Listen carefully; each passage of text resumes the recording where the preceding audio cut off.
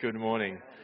For those who don't know me, my name is Matt. If you're visiting for the dedication or otherwise, welcome. And it's good to have you with us. We are continuing a series through some of the elements of the covenant that's being put together. And as I understand, there's been some vigorous conversation in small groups about it, which is good and healthy, and I hope that continues on. So hopefully I can enlighten at least one element, namely practicing unity.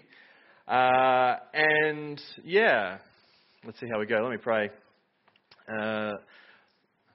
God of love, we thank you that you are three and one, that you are unity, that the whole of creation is patterned after your unity, your beauty, your relational character. And God, help us to embody that. Help us to be the kind of church say that we are united, but Lord, so that we can say that we are a reflection of what you are like and what the world ought to be. We pray these things in Jesus' name. Amen. I'm not entirely sure I'm the best person to talk about this topic. If you know me, you know that you might know, I'm overcritical and cynical and sharp and sarcastic and cantankerous, nitpicking, withering, biting, derogatory, so on and so forth. I know. I did wonder about the wisdom of this. Mainly after I knew this would fall after Ashley's 30th, and I said to Andy, maybe it's not a good idea. I just don't know how tired I'll be. But then last Sunday I was sitting here, and the sermon started to form in my head, and I said to Andy, "Have you started preparing yet?" He said, "No, not yet." And I said, "Can I take it back?" So I did, and thank you, Andy. Actually, let's just see how it goes. But but I'm not exactly a model of tolerance. I don't suffer fools gladly and that kind of thing. But thankfully, unity is not about tolerating one another. In fact, I'm going to just come right out and say what is the central idea of my sermon. That Christian unity doesn't come from us. It's not based in us. Let's keep in mind that we can find unity.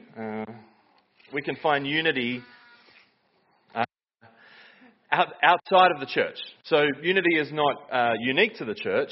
So we can find unity within communities. We can find unity within racial and ethnic groups. We can find unity within families. And of course, we can even find ugly examples of unity. We can find unity within, say, this is going to sound strange, but within like organised crime. We can find unity within people who, let's just say that they unify around corruption so as to maybe cover up some sordid affair, that kind of thing, bottom left example. And in fact, you can find unity amongst regimes that commit genocide even. In fact, I argue that genocide requires quite a bit of single-mindedness. So, unity is something that we can find in all sorts of places. In other words, unity is not necessarily good in and of itself. And that should cause us to be cautious whenever we talk about Christian or church unity or whatever, because often we can make it ultimate as if unity comes at the cost of everything. And we need to be extremely concerned whenever that argument is made, I think. Now, in all those examples I've just mentioned, unity arises from some natural bond. So communities are typically united or unified by their proximity or by shared interests or whatever. Racial groups are typically unified by national identity of some kind or some kind of identity. And families are united by blood and oftentimes, proximity and living space. And criminals and conspirators and genocidal regimes might be unified by the goals that they seek. But Christian unity is distinct from other kinds of unity in that it's not reliant on who we are or where we live or what we do. It's completely reliant on something else. From the time of the earliest church, during the time of the earliest church, I'm talking about within the first sort of 50 years, the greatest dilemma and the greatest dispute that arose was, what do we do about Gentiles? That is, what do we do about non-Jews? Because the earliest church, of course, was a Jewish church. And then when Gentiles started to convert, it raised a serious theological problem for them. Because that had never really happened much before. God's people had been the people of Israel. And so they faced the question, do Gentiles have to become Jewish before they become followers of Jesus? Or can Gentiles become Jesus followers as Gentiles? Now, to us, we're like, most of us are sitting here as Gentiles going, but for them, this was a significant theological issue. And it was no minor matter, because at stake in this debate was how the church should understand God's faithfulness to Israel. If God had made certain promises to Israel, and suddenly it seemed like those promises were being turned upside down because the Gentiles were coming in, does that mean that God's unfaithful? And that's an issue that takes up a lot of the New Testament. I mean, the whole book of Romans is basically about that issue. The majority view at the beginning of the church was that since God's promises to Israel still stood, Gentiles would need to submit to the demands of the Jewish law by becoming Jewish before they could become followers of Jesus. So this was the view of like James and early era Peter. They believed that you had to become Jewish first. But on the other hand, some Christians in this time came to believe that Gentiles could in fact become Christians without first becoming Jewish. Paul is the obvious example here. And a lot of his writing is written in the midst of this debate, with Romans, but also other writings. So in Ephesians, Paul strives to outline the unity that exists in the church. The whole book is basically a book of unity. And he's writing about that even despite the apparent divisions between Jews and Gentiles. So his words are worth reading at length here. We're going to do that. He says this: "So then, remember that at one time you Gentiles by birth called the uncircumcision, by those who are called the circumcision," quite a nickname, "official circumcision made of flesh by human hands. Remember that you were being aliens from the commonwealth of Israel and strangers to the covenants of promise, having no hope and without God in the world. But now, in Christ Jesus, you who were far off have been brought near by Christ." Yeah, it's stuck to my hair. Such an effort, Peter, to get this under my hair. But thank you. I know. I should not do this. I should just let you do it, Graham. Anyway, back to Paul. Is this working? Yeah, okay. Where was I up to? "But now, in Christ Jesus, you who were once far off have been brought near by the blood of Christ. For he is our peace. In his flesh, he has made both groups, that is, Jews and Gentiles, into one, and has broken down the dividing wall, that is, the hostility between us.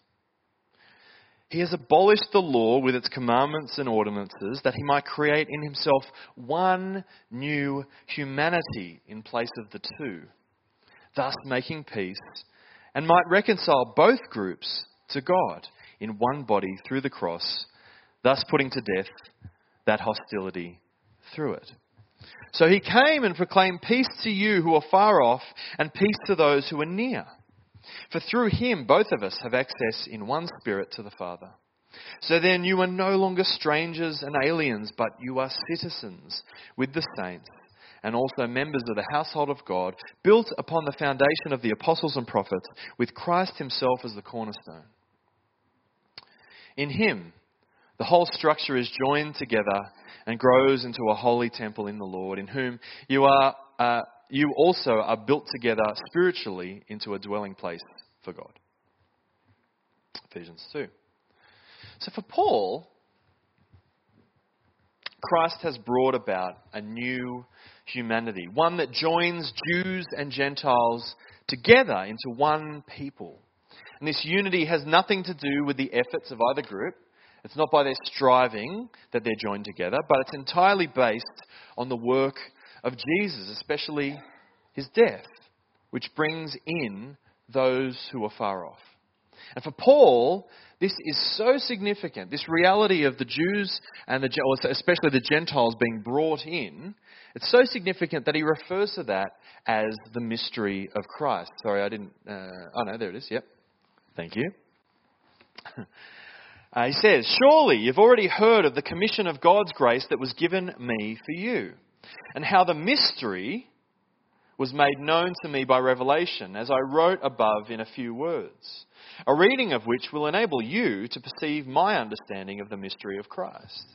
In former generations, this mystery was not made known to humankind, as it has now been revealed to his holy apostles and prophets by the Spirit. That is, and this is what he means by the mystery, the Gentiles have become fellow heirs, members of the same body, and sharers in the promise in Christ Jesus through the gospel. The mystery of Christ is that the dividing wall between Jew and Gentile would be broken down and that they would become a new people, not defined by their ethnicity or culture or parentage or history, but by the life, death and resurrection of Jesus. Perhaps the most important thing we learn from this is something I mentioned earlier. This unity is not derived from us. It's completely the work of Christ. And this is great because it means that unity is not reliant on some overcritical, cantankerous cynic like me, and that even I can participate in the unity that Christ creates. Because, of course, we don't create unity. We enter into unity that already exists in Christ. Now, this doesn't mean that we can't fail to be united or to be unified, because of course we can fail at it. But if we fail to be unified, it's only because we've failed to live into the reality that Jesus has brought about and that he is bringing about. All this raises the question, though, what even is unity for Christians? And perhaps more importantly, what isn't unity for us? Because this is a word, unity, that gets thrown around a lot within churches. And I'm not exactly sure that we always know what we're talking about. For a start, unity isn't simply tolerating one another. We are commanded by Jesus not to tolerate one another, but to love one another.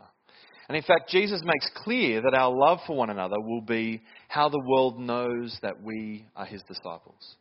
John 13.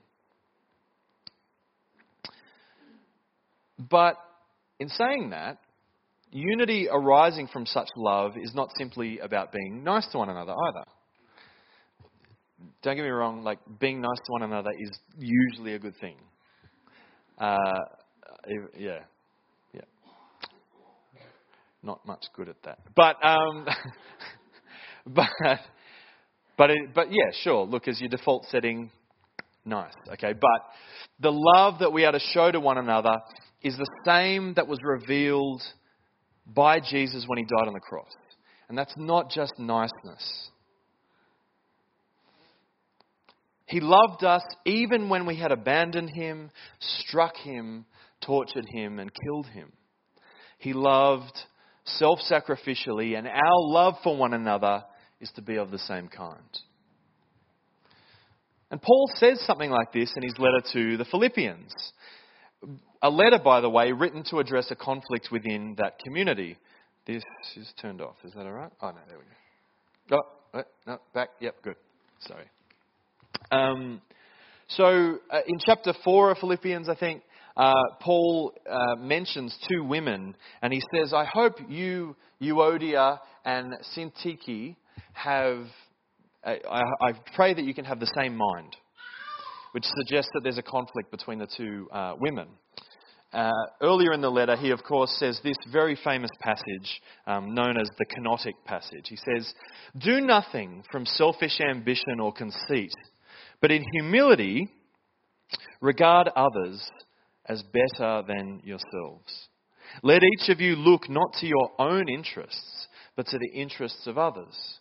Let the same mind be in you that was in Christ Jesus, who, though he was in the form of God, did not regard equality with God something to be exploited, but emptied himself, taking the form of a slave, being born in human likeness, and being found in human form, he humbled himself and became obedient to the point of death, even death on a cross. That is the kind of love that we're to show to one another, and that is the basis, folks, of our unity. Our unity isn't based on dishonestly ignoring our differences or disagreements or dislikes. It's not like just pretending to get along. It's not unity.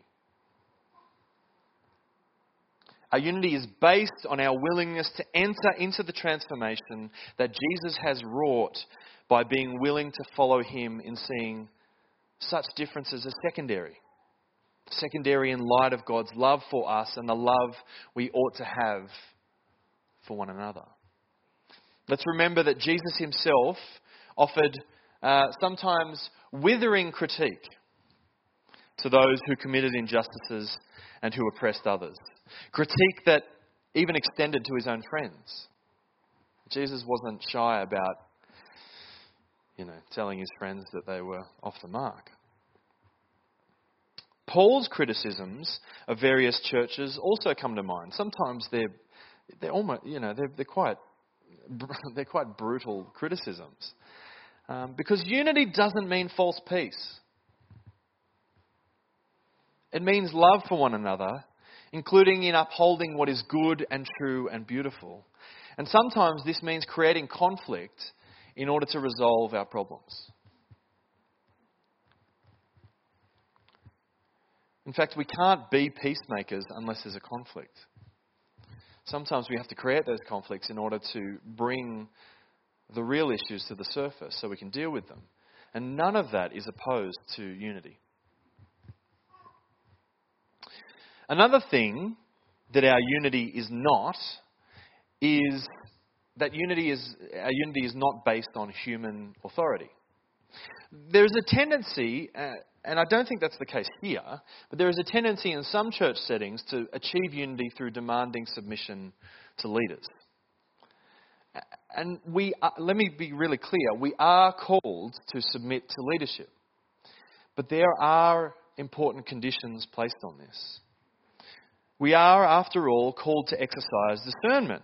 And we are to discern together whether we and our leaders are thinking and acting in line with the gospel of Jesus Christ. Now, as I said, or as I implied, we're fortunate to be in a community where I think that's true. But it's not always the case in every community. And we can't take for granted that it might always be the case here. Right? Because there'll be another generation of leaders in the future, and we have to continue to discern whether or not we're in line with the gospel.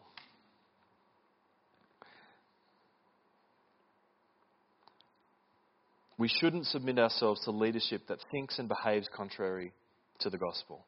And that's important for at least two reasons. One, and this is relevant especially in our time, we shouldn't be willing to indulge abuse when it occurs through leaders.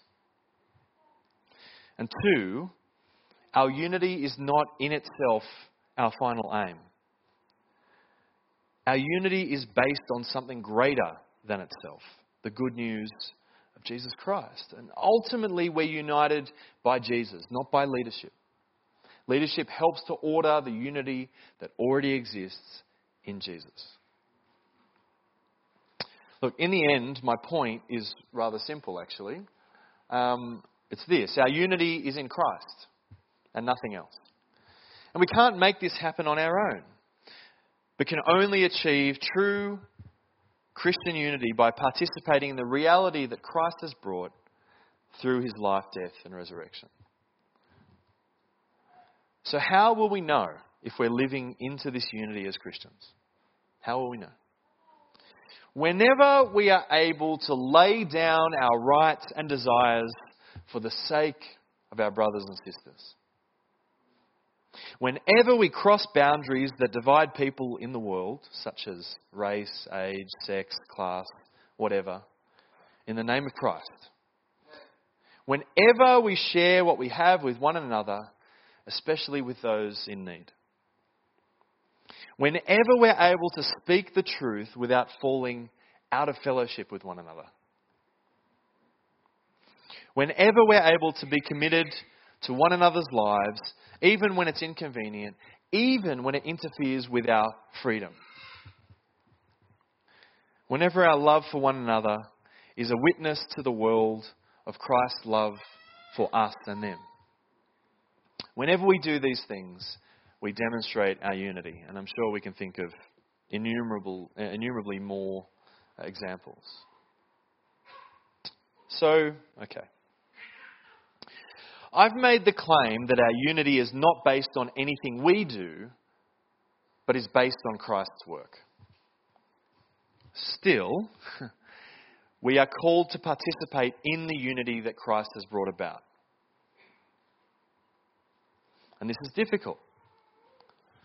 So there's a Dutch theologian who's the former Secretary General of the World Council of Churches, a guy named, here, you ready? Willem Adolf Wissaterhoeft.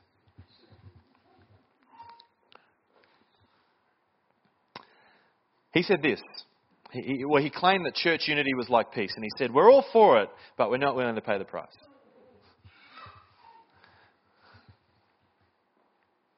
So, what can we do to embrace unity? This is something to be discussed constantly. I don't have all the answers, but I've got 6 points. Like, not a 3-point sermon. It's like twice as good. I don't know. It's not, but whatever. 1, we set our eyes upon Christ, the one who emptied himself for the sake of others.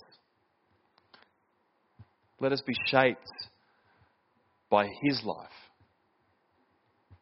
recognizing that it's not by striving to create unity that we achieve unity, but by living into what Christ has already done. The only unity worth seeking is that which flows from Jesus. 2, in talking about baptism, we see our baptism and not any other identity markers like race, age, sex, class, whatever, as the thing that binds us together. We have died and been raised with Christ in baptism. That's what Paul teaches us in Romans 6, right? Baptism is not just about you getting up and saying to everyone, yes, I'm truly a Christian, wet me. But it's about saying that the water is a symbol of dying, going under, and rising again. It's a symbol that is all the way through the Bible. Have you noticed that creation, the waters split, that creation itself comes out of death or non-existence into life? Or Noah's Ark, they go through water. Or the Exodus, they go through water. Or they come into the Promised Land and they go through water. Or Jonah and he goes through water. And it's just over and over again because it's a symbol that recurs over and over in our story of entering death, coming out and being raised. That's what baptism is. That's why we do it. We need to see that and nothing else as the thing that binds us. We have died and been raised. Everything else is rubbish in comparison. 3, pray for unity. Recognizing that our prayers are dangerous because they will demand that we become the kind of people who can live in unity. If we're going to pray for something, be warned that the response might be, cool, you should do that.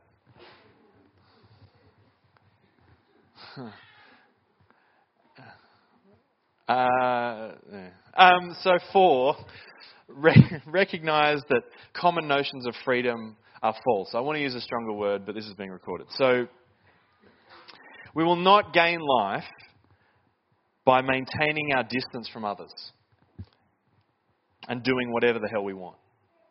That's not how we're going to gain life. We will gain life by binding ourselves to one another in love, even when it's inconvenient, even when it interferes with what we think we want. And this isn't just like, oh yeah, we're social creatures, humans need other people and loneliness is bad. All of that is true, incredibly important to recognise. The basic reality is that we are created to be together. The pattern of the universe, based on a Trinitarian God, is that we are created to be with one another. And we will find life by giving up the kind of freedoms that we have been trained in our world to want. Because actually, as hopefully we've all figured out, there's nothing but emptiness there. Because we just want more and more and more.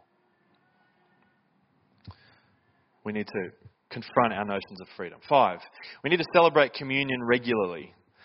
I know this is the barrow that I pushed, but I'm going to push it again. Because in communion, we're all invited to the Lord's table, all of us.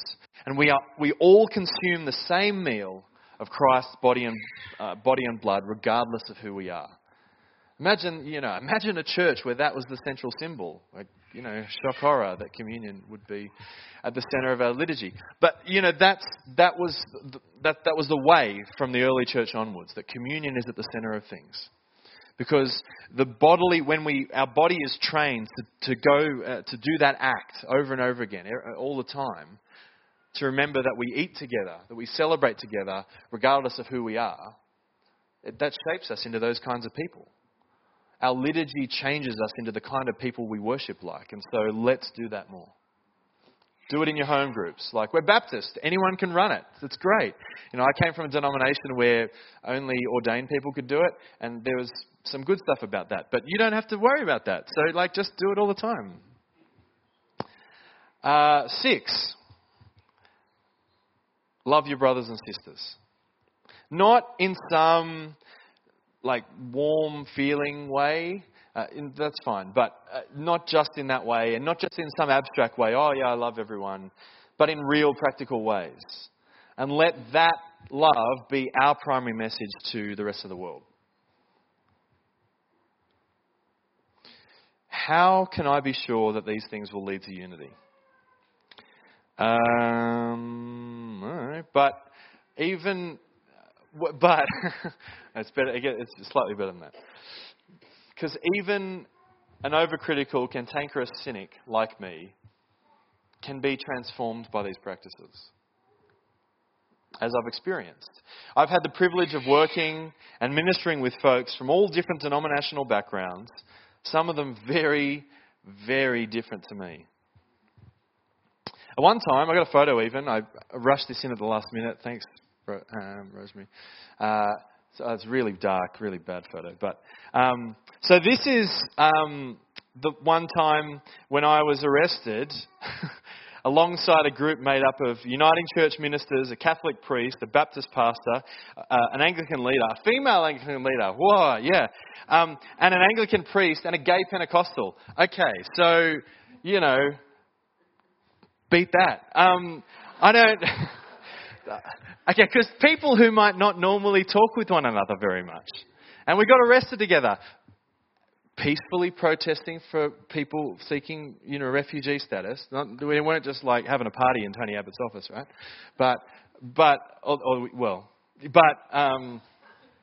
Anyway, miracles do happen, I guess, is the lesson, folks. All those people can be friends and stuff. Or, more accurately, God is uniting all things in heaven and on earth, and we get to be a part of that. I'm going to finish up with a prayer, as you know that I like to do. This time by Thomas Merton. Let's pray. O God, we are one with you, and you have made us one with you. You've taught us that if we are open to one another, you dwell in us. Help us to preserve this openness and to fight for it with all our hearts. Help us to realise that there can be no understanding where there is mutual rejection. O God, in accepting one another wholeheartedly, fully, completely, we accept you.